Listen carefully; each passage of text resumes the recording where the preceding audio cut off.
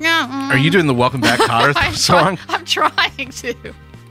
I'm trying to. Well, welcome back indeed to this new episode of Side Talks, starring Gabe Kaplan. Yeah, and John Travolta. And probably some other people. John Travolta probably at his best. I'll be Gabe Kaplan. I'm kind of a nerdy teacher, so, I'll take it.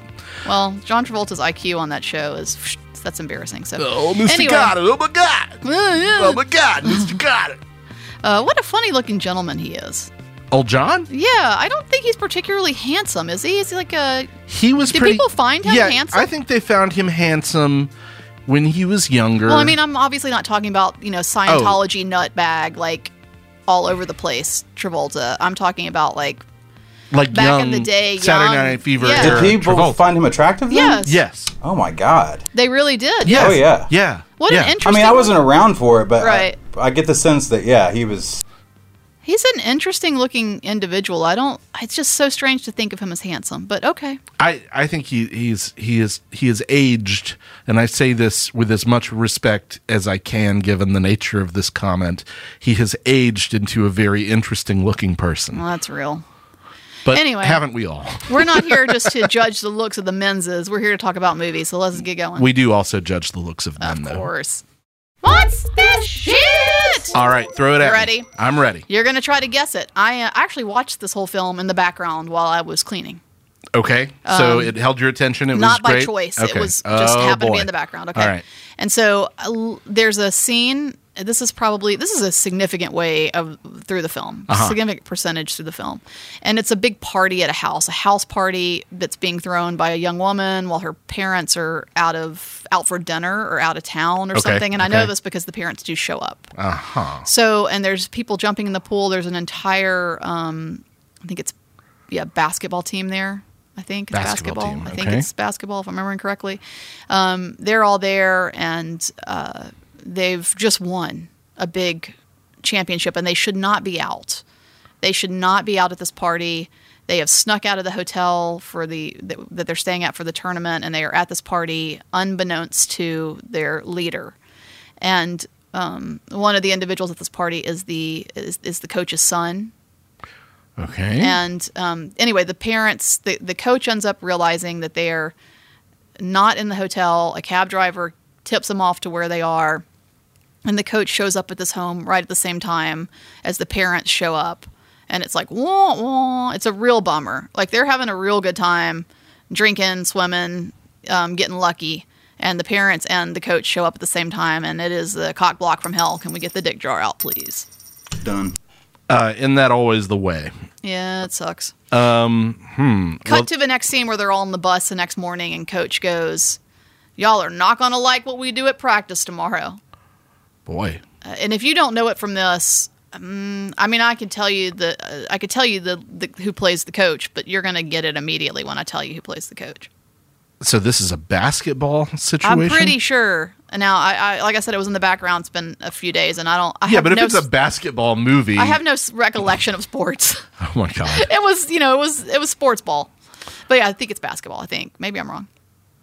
All right, You want to guess it? Just take a guess. I've never seen the sort of big, okay. First of all, before I proffer a guess, 80s, 90s, more contemporary. What are we dealing with here? I don't actually know the answer to that, to tell you the truth. But it's not, I don't think we're stretching as far back as the 80s, no. So it's probably not Gene Hackman and Hoosiers. It's definitely not, no. Okay. I've never seen that. Definitely not. People tell me that's a good movie that I should see. Never seen it. Oh, I don't know any other movies with basketball teams in them. Really? That's interesting. I mean, I'm sure that whatever this is... Coach is played by Samuel L. Jackson. So it's Coach Carter. It's Coach Carter. Okay, I saw this. I did see this. It is I didn't basketball, remember that. correct? Okay, yes, that's a basketball movie. Yeah, there you go. Okay, yeah. But I knew as soon as I said Samuel L. Jackson, you were going to get it. So. Yeah. So MTV Pictures. I guess this is why I have a vague memory of this, but I did only see this once in 2006, probably, half. That sounds about right. Half asleep. Real terrible. Real terrible. And I guess based on a true story about a coach that locked his team. I guess locked them in the gym or out of the gym, or I can't remember. One of those things. That's in the trailer for that movie, which played about 700,000 times at the end of 2005 when I was going to the movies a lot and saw that trailer all the time. But yeah, other than that, and whatever vague recollection I have of that movie, I couldn't tell you anything about it. It has every cliche that you can possibly imagine when it comes to sort of low-performing high schools in it, yeah. But you know what? I don't know how you feel about him, but I find everything Samuel L. Jackson is in to be at least watchable. I think I'm going to disagree with that. I bet if we got on Samuel L. Jackson's IMDb page, we would find a lot of shit that's not watchable. He's made a lot of bad movies, but I think... Are you saying he's the reason it's watchable? I mean, it's always going to be a little interesting when he shows up because he's Samuel L. Jackson. He's a magnetic screen presence, yeah. Anyway, you got it, but, I'm not that impressed. Sorry, dude. Sorry, dude. I'll get him next time. Roll your mouse over the biscuit maker. Echo, Foxtrot. Man, that's weird. Man, that's weird. Here's some weird stuff for you. Well, let's hear it. And actually, this isn't, now that I think about it, it's not super duper weird. It's a little more connective. Well, I take that back. There's at least one weird thing here. Okay. And we were talking couple episodes ago, but last time we recorded, right, about Adrian Lyne. Yep. And Adrian Lyne's films, and I'm a big fan of the camp that Adrian Lyne likes to bring to the screen. And so I thought we'd focus just for a little bit on the 1987 film Fatal Attraction. Hey, I love Fatal Attraction, even though it's repellent. Yeah, it's very repellent. And I need you to know that Glenn Close still has the prop knife that she used from that film, and it is hanging up in her kitchen. Good for her. So she's very proud of that fact. She should be. Here's that's not super weird. I mean, if you starred in Fatal Attraction and had the knife prop from the film, you might hang that up in your kitchen and be very proud of it. I mean, if I were Jack Nicholson, I'd have an axe over my mantle. Of course. You are a freaking icon. Sure. So just display that shit, right? Own it. I'd have a little bunny rabbit there too. But here's where it gets weird. Okay.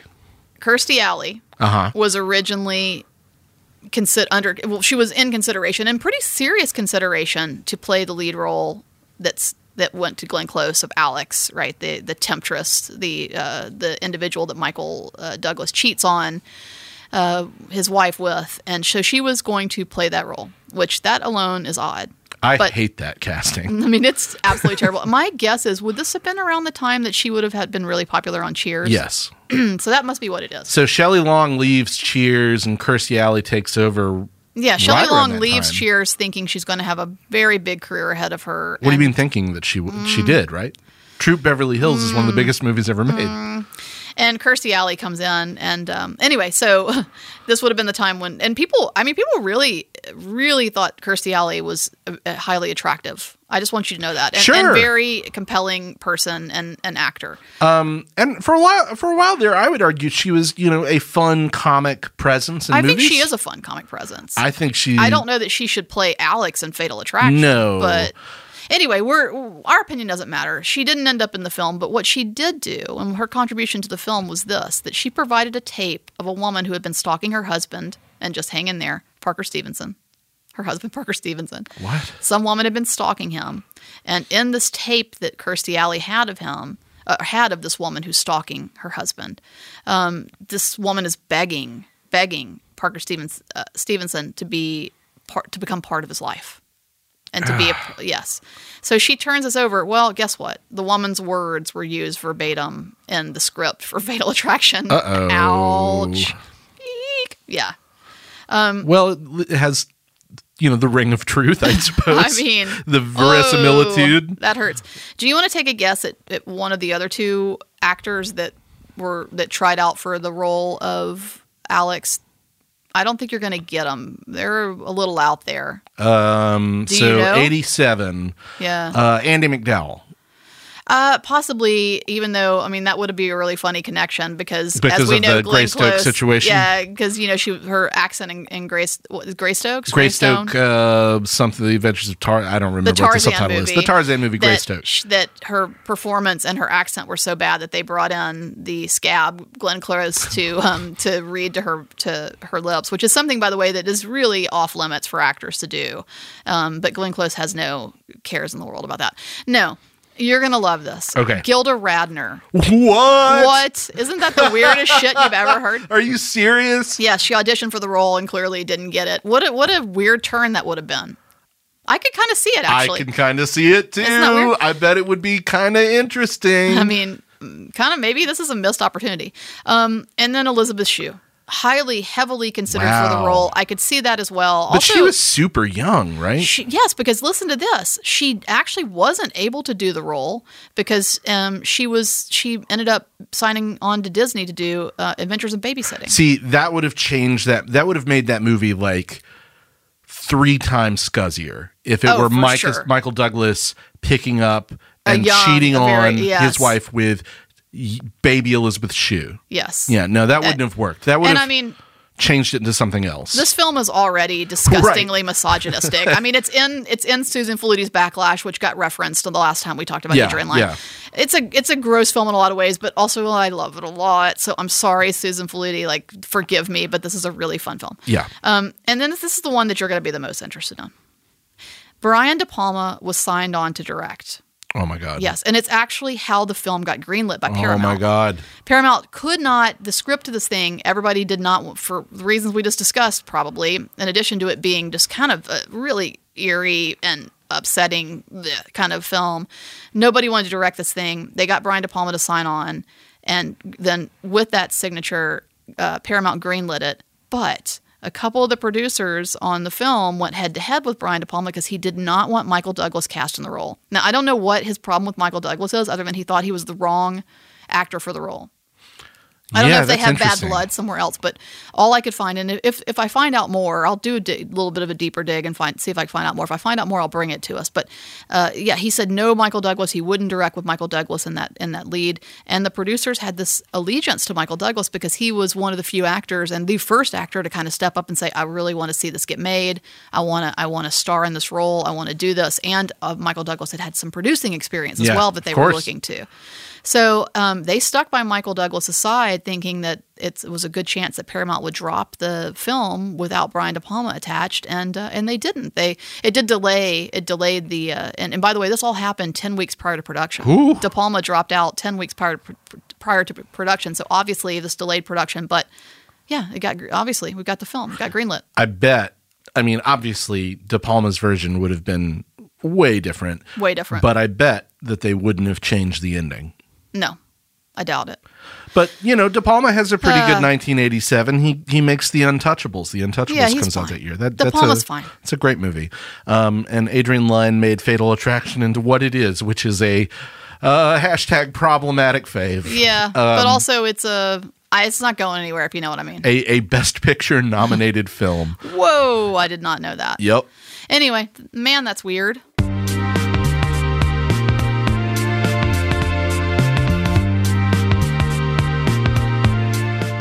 Well, thanks for listening to this episode of Side Talks. We're your own personal cinematic Michael Douglas and Brian De Palma.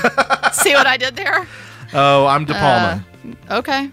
Oh, that means I have to be the great American bird. That's what I call him. I'm gonna say holy mackerel a lot, like he does in the De Palma documentary. But you know what? The one positive thing is what?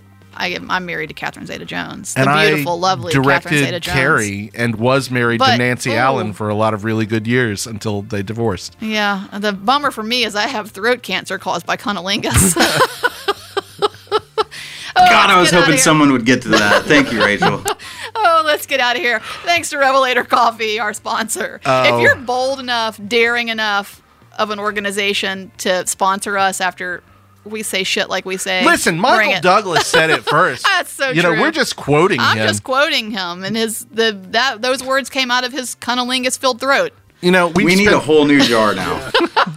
No, I don't think so. We've gone from having just a dick jar to a dick and cunnilingus jar. Great. Thank you, Michael Douglas, for your gift to humanity. Thanks to Boutwell Studios. Of course. I've spent a lot of time on recent podcast episodes talking about how secure I am in my marriage. But do you know where the line is? There's the line. Yeah. I don't understand how he's like, yeah, things are going super well. My marriage to Catherine is secure enough so that I can explain to the world how I got cancer, even though nobody questions how anybody gets cancer. nobody's asking you, Michael Douglas. Right. They'd be like, I'm sorry to hear it, Michael. I'm sorry to hear that you're sick. There is never a follow-up question, which is, how do you think you got cancer? And so he's like, oh my God. I think people need to know. Listen, I think I need to offer It's a real weird flex. I got to admit. Yeah, I know, right? Listen, I've got a new, maybe the first time this hashtag's ever been used. Hashtag blame it on cunnilingus. Oh my God. Let's get out of here. All right. Sidewalkfest.com or at Sidewalk Film on social media. Check out our showtimes. Come see a movie at the cinema. That's all we got for you today, folks. Girl, bye. Boutwell Studios Podcast Division. Your words, our expertise.